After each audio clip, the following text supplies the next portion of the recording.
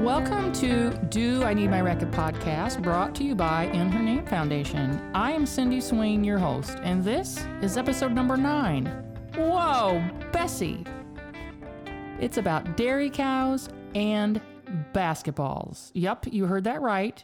Dairy cows and basketball.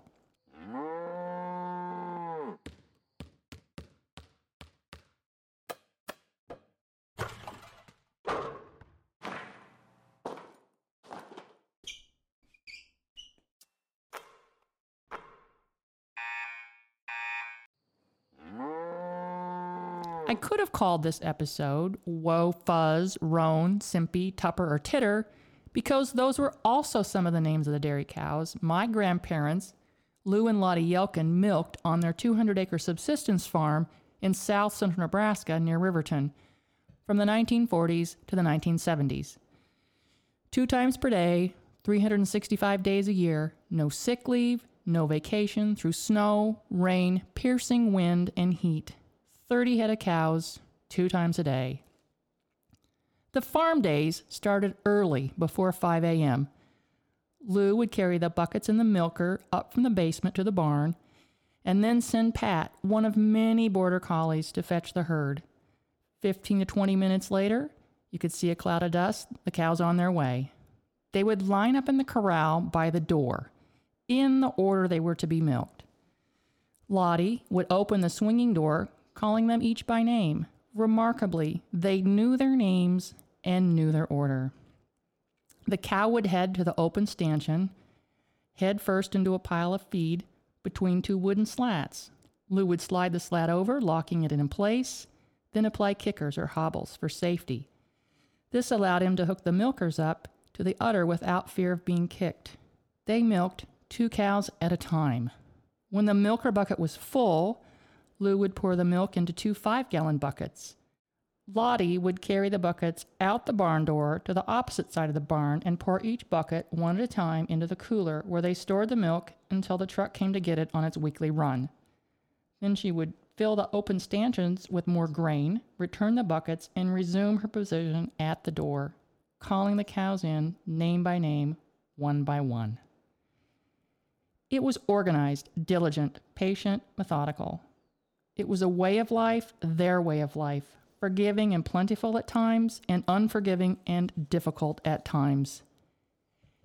Everything they did on that farm, from gardening vegetables, selling watermelon and cantaloupe as a summer crop, raising chickens, gathering eggs, raising hogs, and milking, was their subsistence. Much of that without any modern conveniences. They went from using a wood stove for heat to forced air furnace. They had a party line, telephone line that serviced several families at the same time. They knew who was on the phone and who needed to answer the phone by the coded ring from the operator. If you needed to use it, you had to wait your turn or interrupt the conversation. They used a windmill to generate electricity until the Rural Electric Authority put in power lines. They were off the grid, wanting to be on the grid. Today, in 2023, ironically, we're all on the grid, trying to get off the grid. I also grew up thinking there was only one radio station, and that was KFRM, dialed in and locked on my grandfather's truck radio and the radio in the farmhouse. The farm report and an occasional country music song sprinkled in. It was on that farm in south central Nebraska where I learned about hard work, unrelenting hard work and sacrifice. In 1971, Lou forgot to put kickers on one of the cows before hooking up the milker. He was kicked hard. Several ribs were broken, a lung punctured, landing him in the hospital for 2 weeks. Then he needed several more weeks of recovery at home before he could resume farm duties. Lottie forged ahead, running the farm and milking. Yes, milking with the assist from one of her best friends, Margie Bergman. 2 women, not strong or big in stature, but strong-willed and resilient. For my grandmother Lottie, when things were hard, she forged ahead, because she had to. In subsistence farming, the farm sustains you if you sustain the farm. And that is resilience. Okay, so that's the dairy part. You're probably still wondering, how does that relate to basketball? Well, the answer, Lynn Oltoff, my guest for this podcast, that's how. Lynn is a fourth-generation farmer from Western Michigan. She grew up around cattle and dairy farming, learning about hard work and sacrifice and resilience. It is that resilience that defines Lynn today. Lynn also grew up in a basketball family. Her mother, a coach and collegiate player, taking Lynn to the gym as an infant.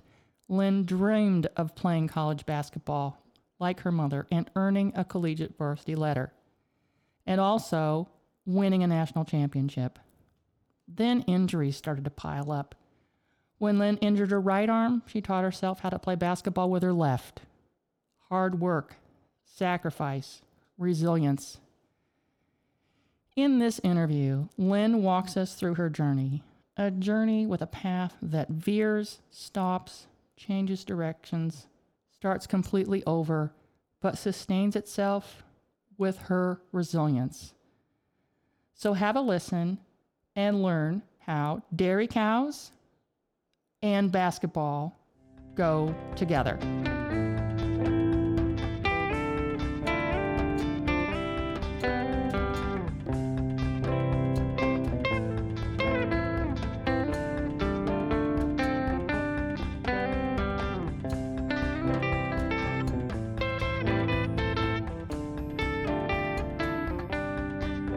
Today for my podcast, my guest is Lynn Oltoff. Welcome, Lynn.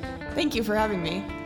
Lynn is currently an animal science PhD student at Michigan State University.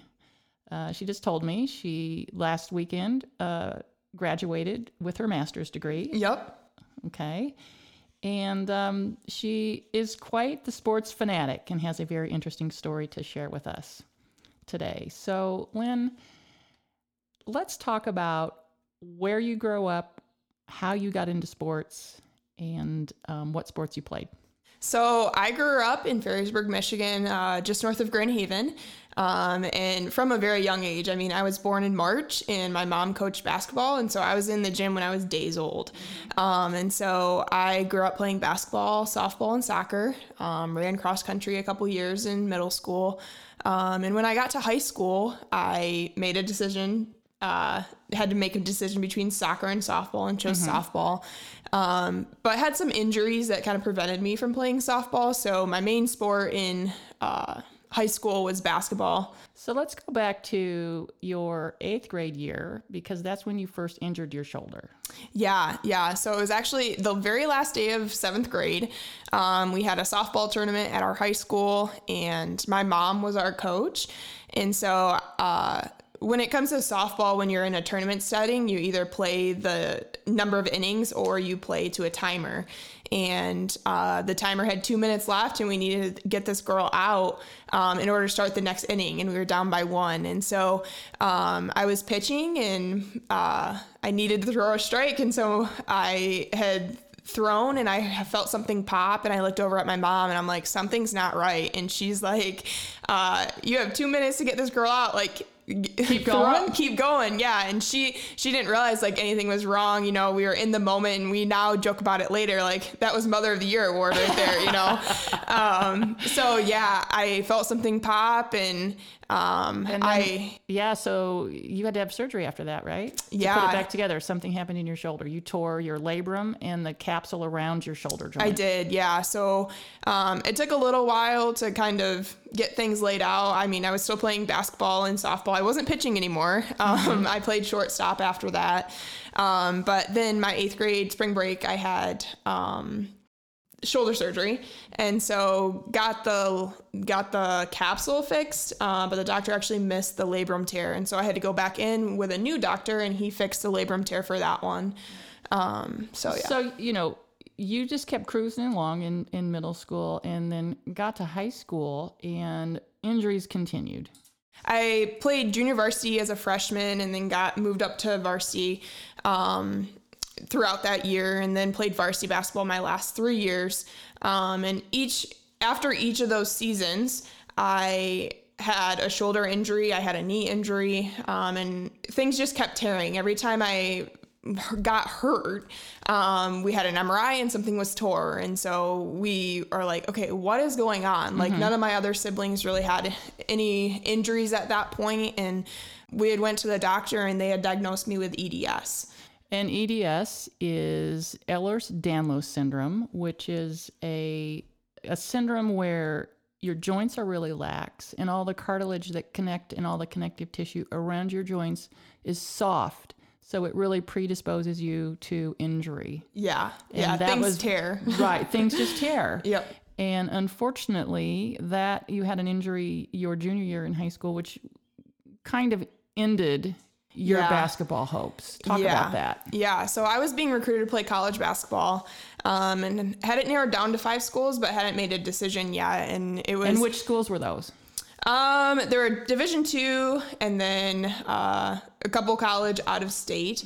And so I was playing high school basketball and we had about 3 games left of the season, and it was a close game at the end, and I went up and shot and got fouled. They didn't call the foul, but the paper got it like right when I got a picture right when she was hitting my arm down and back, and just tore everything out in my shoulder. And then tore my scapular muscles too. And that's ultimately what ended it.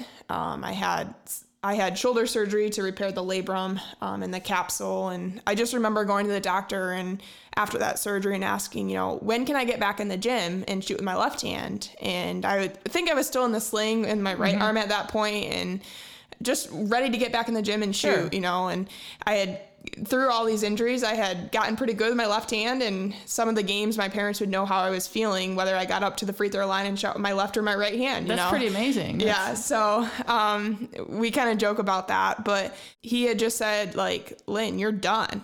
And I think I just broke down in tears. Yeah, because when the doctor said that to you, you're done. Yeah. That meant you could no longer play basketball. Yeah. He told me I would never step foot on the court again. And how did that feel to you?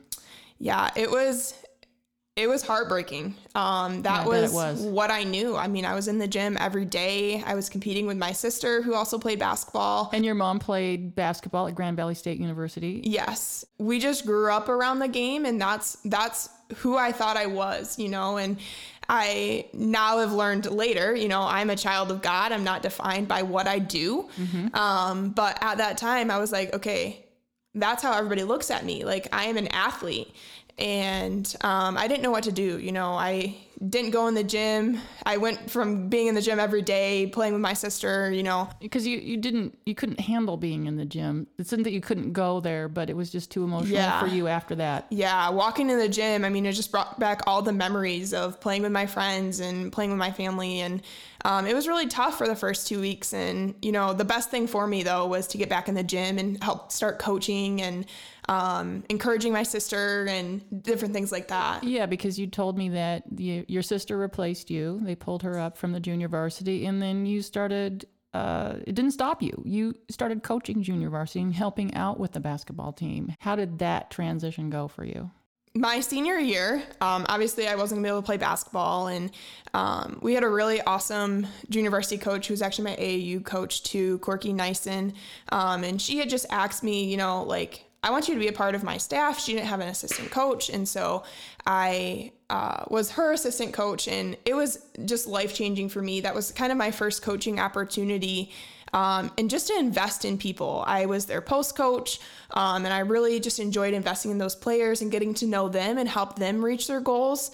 But at that same time, I was still going to varsity practices. I was a captain on the team still, and really just trying to help that team be successful. And I was really thankful my senior night that day. It was always mine and my sister's goal to play together. And we had always mapped it out. Like, she was going to be a sophomore, I was going to be a senior, and we were just really looking forward to that season. And so part of the emotional part when, my basketball career was taken. You realized that wasn't going to happen. Yeah, we did. And so my varsity coach was like, what do you think if we suited you up? And we were playing Granville, and I'm just so thankful for the Granville staff and honestly just the community, because I got to play for 2 minutes and 15 seconds on senior night and got to start with my sister. And so I'm not sure if there was a dry eye in the stands. It was a very emotional. Yeah. I bet not. Yeah, it was very emotional. And one of the things I prided myself in as a player was doing all the maybe the stuff that wasn't all in the spotlight. You know, I was, I think I'm still in the record books for rebounds, you know, but like rebounding, hustle plays, that kind of stuff. And that's what, when recruiting, that's what a lot of coaches look for, is they want that team player. They want that player that they know they can put in. It's going to know their role. Yeah, absolutely. And be able to execute what they ask you to do. Yeah. So that night was super special. I know everybody wanted me to score, and I had shot a couple times, and I was limited to my left hand, obviously, with the injury. But it was super special that night because I had gotten a rebound and I had gotten an assist to my sister. And so that was very special. I made it in the stat book. Yeah. So that was a special night. And I'm just very thankful for all the coaches that made that possible. I think coaches can really learn a lot about themselves and their team when they handle situations like that. Because I did a podcast, it's episode 6, called Beyond and Above, with Doreen Ingalls. Yeah, yeah. And she's an amazing coach, and you know her. Yes, I do. Yeah. Yeah. Yep. One of the things that they do before the start of every single game, if there's a player on the opposing team that's out for injury, that player gets an unopposed shot under the basket. And then the St. Ignace team or LaSalle High School team does the same. Yeah. And that happened the night I was there. There was a kid from Engadine that was on crutches, and he crutched his way out to the court. He made an uncontested shot under the basket, and then someone from the LaSalle High School team did the same. So before it even tipped, it was 2-2. It was 2-2. And I looked at Doreen, and I said to her, I go, do you do that every time? She goes, every game. Yeah. Because we want special. Everybody to be a part of the game. And I think that's what coaching should do. And I think that rewards kids like you, especially just the not quit attitude, the resiliency, that it just never set you back because you just knew that there was still something there for you, even though you couldn't play. Yeah. Yep. Yeah. And that speaks highly of you. Thank you. When did you get diagnosed with the Ehlers Danlos Syndrome? Yeah. So that diagnosis came after the scapular surgery, my junior year. So in high school. Yeah. So my athletic career was over by this point, and we were just trying to figure out, like, why do things keep tearing, you know? And so, I believe it was my physical therapist kind of encouraged me to go to this doctor in Muskegon, and he's since retired, but he had diagnosed me with EDS, and like so many things just started to make so much sense, you know, and you read online about different symptoms and stuff, and there's a wide range of EDS. There is. Some kids have it, or some people have it, and they might have some mild symptoms, like maybe some knee pain, but not all the tears. And then you're probably more on the other severe end, where any minimal exertion or kind of an extreme movement, when most people would be fine, will cause an actual tear of the connective tissue around your joints. Yeah. So we got that diagnosis, and I wouldn't say it really changed who I was. I think I've been added to a couple of groups with different EDS people, and I mean, they drastically changed their lives for it. And, you know, I'm just going to embrace it. And so. And you have, I mean, absolutely. Thank you. Without a doubt. Because you move on to college. You ended up going to Michigan State University. I did. Yeah. Because why? Yeah, so because you were planning on playing Division II basketball. Yep. You knew that wasn't an option. You're being recruited, and so you had to make some life decisions. Yeah. How did you end up at Michigan State University? Yeah. So, you know, my basketball career ended, and I'll be honest, I was probably going to college to play basketball. And when that was kind of taken from me, I had to make a decision. Okay, was I going to go to a school because of basketball, but not actually get to play? And they didn't have the major that I wanted, which was agriculture and dairy. Or was I going to go to a school that actually had what I wanted and could advance my career? And so my parents really encouraged me to just go look at Michigan State. And I was like, there's no way I'm going to Michigan State. You know, it's way too big. And I just remember the conversation that I had with Dr. Joe Domek at MSU, who's the dairy education coordinator, and him and my parents and I, we met at the dairy. It was during my senior year Of high school. Yeah. And he was telling me about the opportunities that I could have at MSU. And I was like, okay, this is the place for me. And just tell me again about the story that really touched your heart about him. Joe. Yeah. About Joe. So when I walked in, he really made me feel like family. And one of the things that, my injury was still very much a part of me. And seeing Joe walk in with a cane and him telling me his story about being in a car accident, and I just knew that he could relate to me and that he was going to be there for me. And because he knows what it's like to deal with a disability. Absolutely. And then still move forward. Absolutely. And he could support me kind of through this journey. So I knew that he was going to be another kind of father figure to me, and I was just very thankful to be able to be in his program. And then also, during your undergraduate time, you got connected with the Michigan State University basketball program. Yeah. You knew you weren't going to play. Yeah. But they welcomed you in. Tell us about that position that you had. So I was super thankful for Susie Merchant and her staff for kind of welcoming me right into the MSU basketball family right from the beginning. And they knew you weren't going to play. Yeah, they knew that. But they knew about you, about the person that you are and the skills that you had in basketball.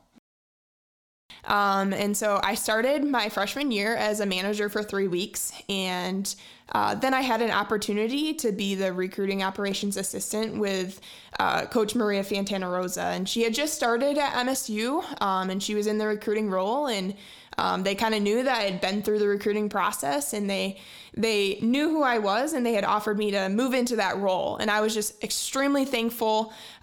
It was awesome to work with Maria and the whole staff. Dean, Kristen, Susie, just everybody there. They just welcomed me with open arms, and they valued my opinion. And they just appreciated my hard work. So I enjoyed it. And I think, you talked earlier, the sport you play doesn't define the person that you are. Right. And they know that. Yes. They knew that at the time. Yeah. Because as you graduated from undergraduate, then one of your life goals happened. Yeah. So I had kind of 2 goals when I was in high school. And those 2 goals were to win a national championship and to get a collegiate varsity letter. And, as a high schooler, I thought both of those were going to happen on the basketball court. I didn't think there was any other way that you could achieve those without being on the basketball court. And my Dairy Challenge team at MSU, we won a national championship, so I was able to check that box off. And then Coach Merchant really lobbied for me in order to get my varsity S jacket through MSU, just through my dedication and my work with the program. And so I was super thankful for her kind of going out of her way to advocate for me to get that. And so I got to achieve that goal as well. So I'm just a little curious. So tell us about the Dairy Championship championship. How did that, what do you have to do to get that? Yeah. So it's kind of an intense program at MSU. The whole Dairy Challenge started here at MSU back in like the 90s. And so it's a contest where you have a team of 4 and you go onto a dairy and you evaluate it. And so you look at the feed area, you look at the milking, you look at the cows, you let the cows kind of lead you.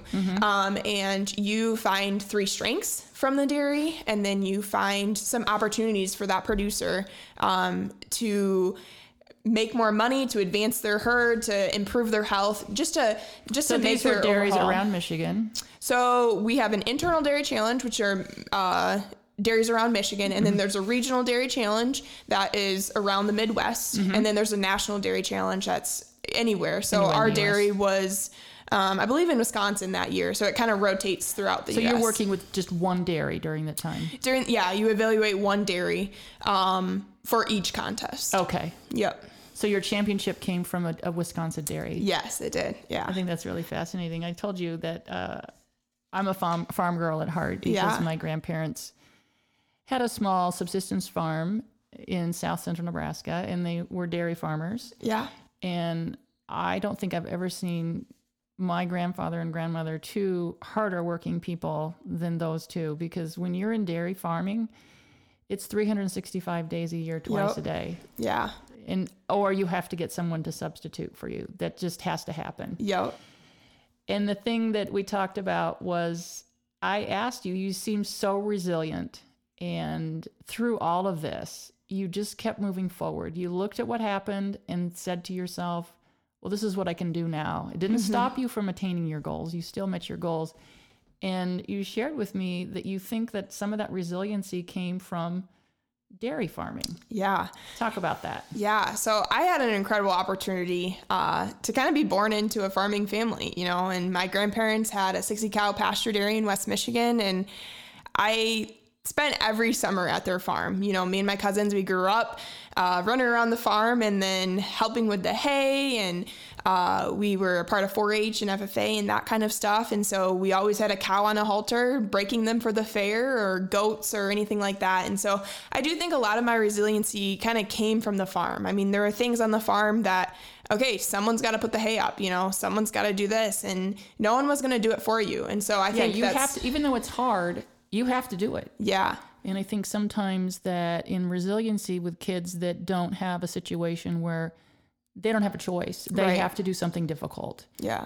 They don't get enough opportunity, I think, these days to do that. So they tend to lose that ability to be resilient. Yeah. And, that just, you have had how many surgeries now? 5 shoulder surgeries, 2 knee surgeries, and 2 ankle surgeries. And yet again, you're having another one in a week to repair the muscle attachments to your scapula. Yeah. Yep. And through all of that, look how successful you are.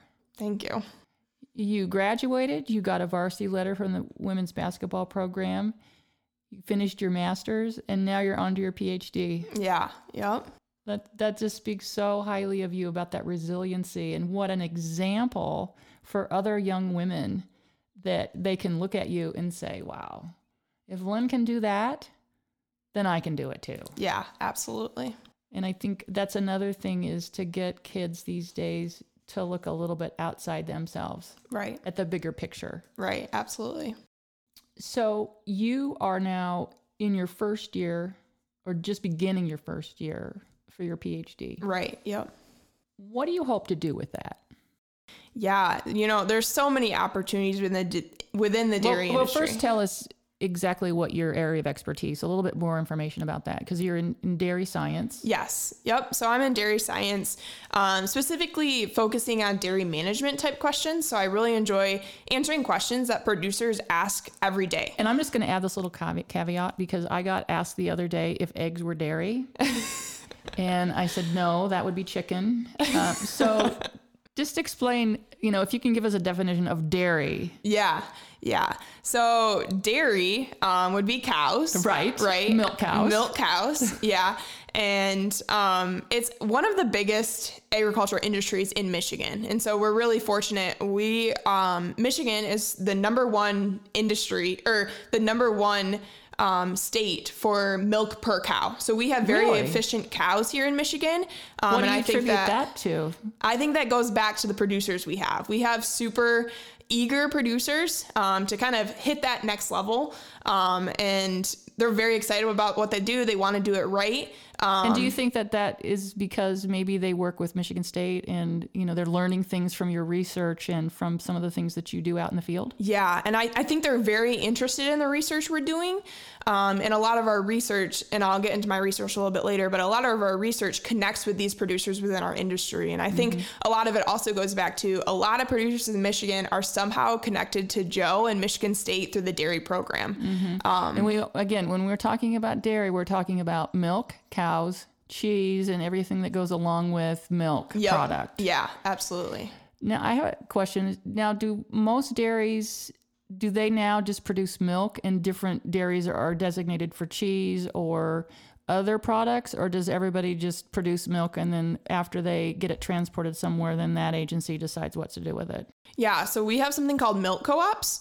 And so the big ones here in Michigan, we have Michigan Milk Producers Association, Dairy Farmers of America, and then Prairie Farms. Those are kind of your big ones here in Michigan. There's other ones too, but you kind of ship to a co-op, or you might be processing on your farm there. I mean, we have some producers here in Michigan who are processing ice cream and cheese right on their farms, and they're producing right there. But a lot of times they're going to go to a co-op, and then the co-op will send them either to a cheese plant or a bottling thing, wherever like that. the need is. Yeah. Yep. Okay. So tell us a little bit more about your research. What are you looking at in dairy science? Yeah. So as a PhD student. So my 2 master's projects really focused on management type questions that producers are asking every day. And so my first question was whether Jersey or Holstein dairy cattle, which are 2 different breeds of dairy. Right. Okay. A Jersey is brown. Yeah. Yeah. I do know that. Yeah. And my grandfather always said that they had the best milk. Yeah. Yeah. And then your Holstein are the white and black spotted cows that you see a lot of. Yes. Yeah. So I was set out to determine which one was more profitable and why. And a lot of that kind of comes back to their milk components. And so Jerseys produce a higher concentration of butter, fat, and protein in their milk, whereas Holsteins, they produce a higher volume, a greater volume of milk, but less concentration, so less % of those butter, fats, and proteins. And what are you looking in a producer? What do you want? Do you want more volume, or do you want more protein and butter fat?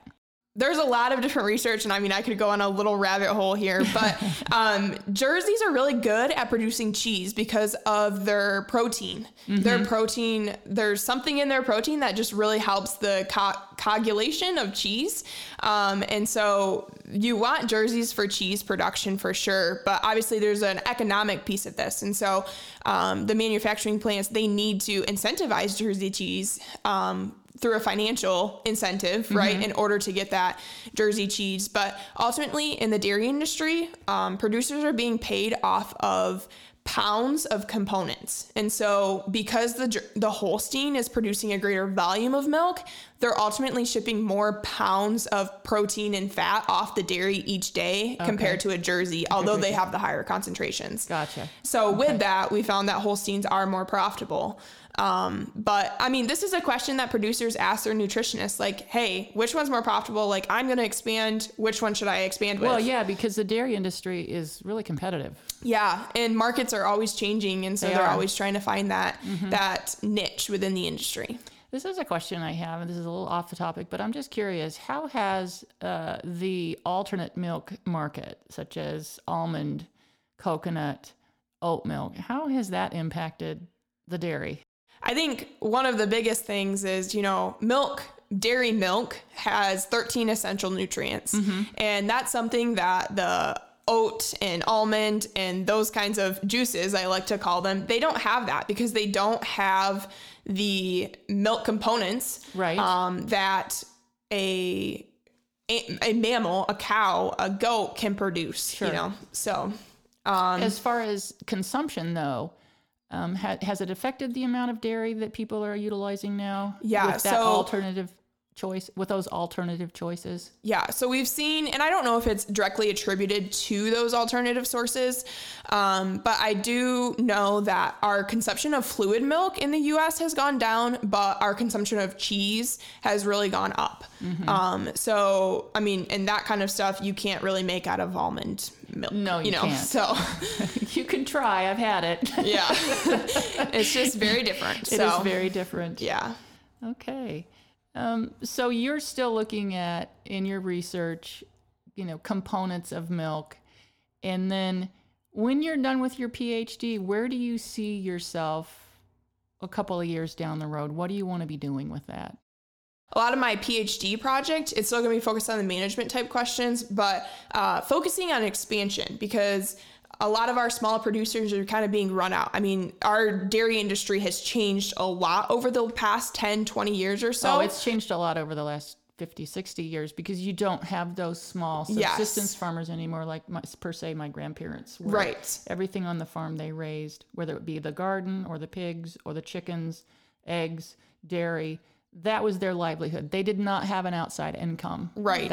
Yeah. So we're really seeing a change in the dairy industry. And so my main PhD project is going to look at different methods for small dairy producers to expand and remain viable within the industry, because obviously have a soft spot in my heart for small producers coming from our small dairy, but I think there's a place in the industry for small and large producers, and I want to be able to help those small producers remain viable. So how do you define like a small producer versus a large? Because some of those farms milk like 24/7. They just have it constantly.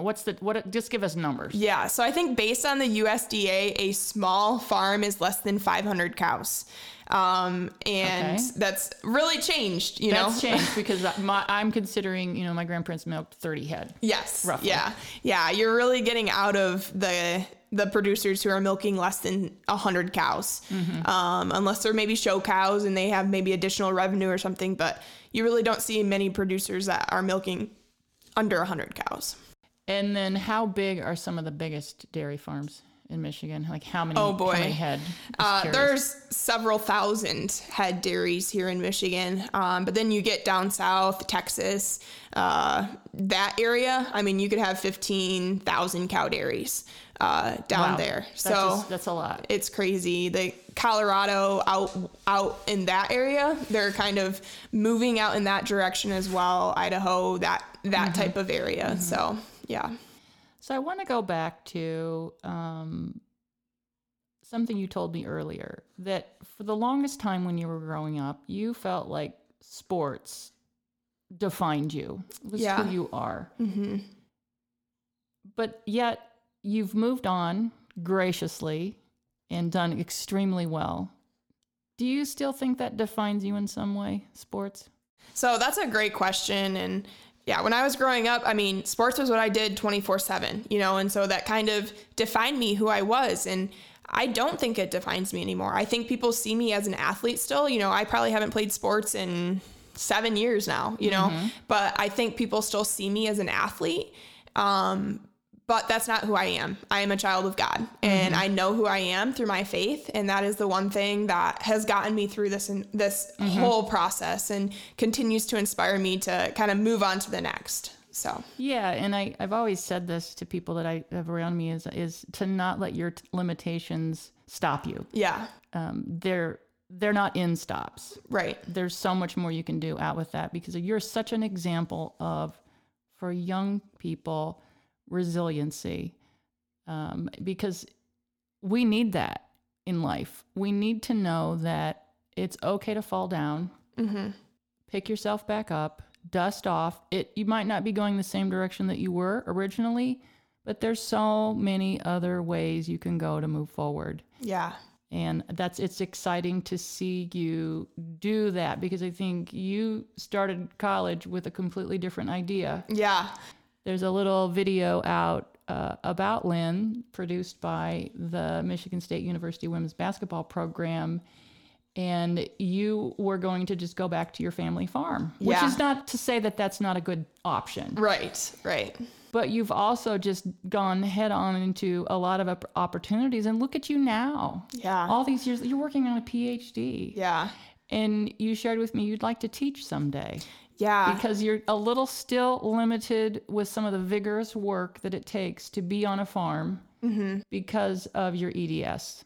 Yeah, I think that's something that's changed throughout my college experience. I began this as a 2-year student, right? Like 2 years and I'm going home. And now it's changed to, I kind of like nutrition. I like teaching. How can I invest in people? And so I have a lot of opportunities out there, whether it be teaching or nutrition or anything like that. Very good. Well, I know you've listened to all the other podcasts. Thank you for your diligence. And you understand how we came up with Do I Need My Racket? It's a metaphor for a lot of things, and it's something different for everyone. And, for me, as I've said before, it gave me purpose, gave me meaning. And a racket is life. You swing at something you completely miss, or you swing, you hit it head on, away you go. Yeah. So, Lynn, what would be your racket? What's your racket? Yeah. So I've thought about this one a lot, and I've kind of narrowed it down to 2 words. And I would say my racket is passion and faith. And those are kind of the 2 things that have gotten me through this journey. And those would be my rackets. Great. And I can see the passion, definitely. And the faith to me is like you have still maintained that faith in yourself. Faith in myself and faith in God, that there's a bigger purpose. There is a bigger purpose, because I think as we look outside of ourselves and look at other people, that gives us a better idea of what's kind of going on in the world. Mm-hmm. Is there anything else you'd like to add or tell those young people out there today about sports, and any thoughts you might have to encourage them to hang in there, to be resilient? Yeah, I think everybody's going to go through obstacles, and it's not about the obstacle you go through or when you go through it. It's how you handle it on the other side. And I'm thankful to have the support system that I do have to get me through these obstacles and keep my mindset straight and focus on the bigger picture. I'm not defined by sports, and there is a plan, there is a purpose, and to keep me focused on moving forward every day. So it's not whether you're going to go through obstacles or challenges, it's when. It's and when how you go and how, yes. And how you handle it. And so I just encourage everybody to make sure that they have that support system, and know that there's always opportunities out there, although you may not see them right when you think you are. So, well, if there's ever an example of someone that has been able to master resiliency and move forward, that would be you, Lynn. So I thank you so much for speaking with me today, and I absolutely look forward to speaking with you in the future. Thank you. I appreciate you having me. You're welcome. Ehlers Danlos Syndrome is a genetic connective tissue disorder that affects 1 in 20 to 40,000 people in the U.S. per year.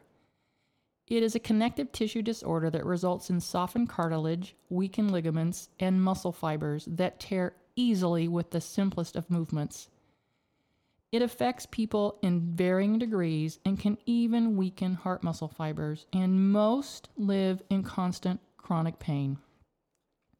After our interview, I spoke with Lynn about her most recent surgery, a scapular muscle reattachment surgery. Lynn had her right arm fixed in a sling and was only able to take it off for physical therapy and work on one thing: straightening her elbow. Her first comment: "I can get my elbow straight now, and I am in so much less pain. It feels much better." She smiled as she described her lengthy rehab process ahead. If Lynn, as I am sure she was in any pain during our interview, she never said or complained. Lynn has just continued to embrace it, forging ahead, reaching her goals, an MSU varsity basketball letter, and a national dairy championship. Through injury after injury, tear after tear, surgery after surgery, and daily pain, it has not stopped Lynn, nor will it. Much like my grandmother Lottie Yelkin, taking hits from life, forging ahead without complaint, resilience. Imagine the courage and bravery it takes to get up every morning knowing it's possible to tear a ligament, a muscle, or cartilage with the slightest movement and be in constant chronic pain. But never complain, forge ahead, not looking back on what could have been, but always looking forward on what could be. That is Lynn Oltoff, someone we can all learn from and be inspired by.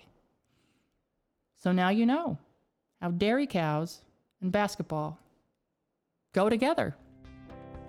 I'd like to thank Tudor Big from Big Sound and Lighting for editing and producing this podcast and for producing the original theme music. For more information about In Her Name Foundation, visit our website at inhernamefoundation.org. Join us on social media, Facebook, Instagram, and subscribe to our newsletter, or make a donation. We look forward to meeting all of you again and sharing our next episode of Inspiration. Until then, see you next time, and be prepared to bring your racket.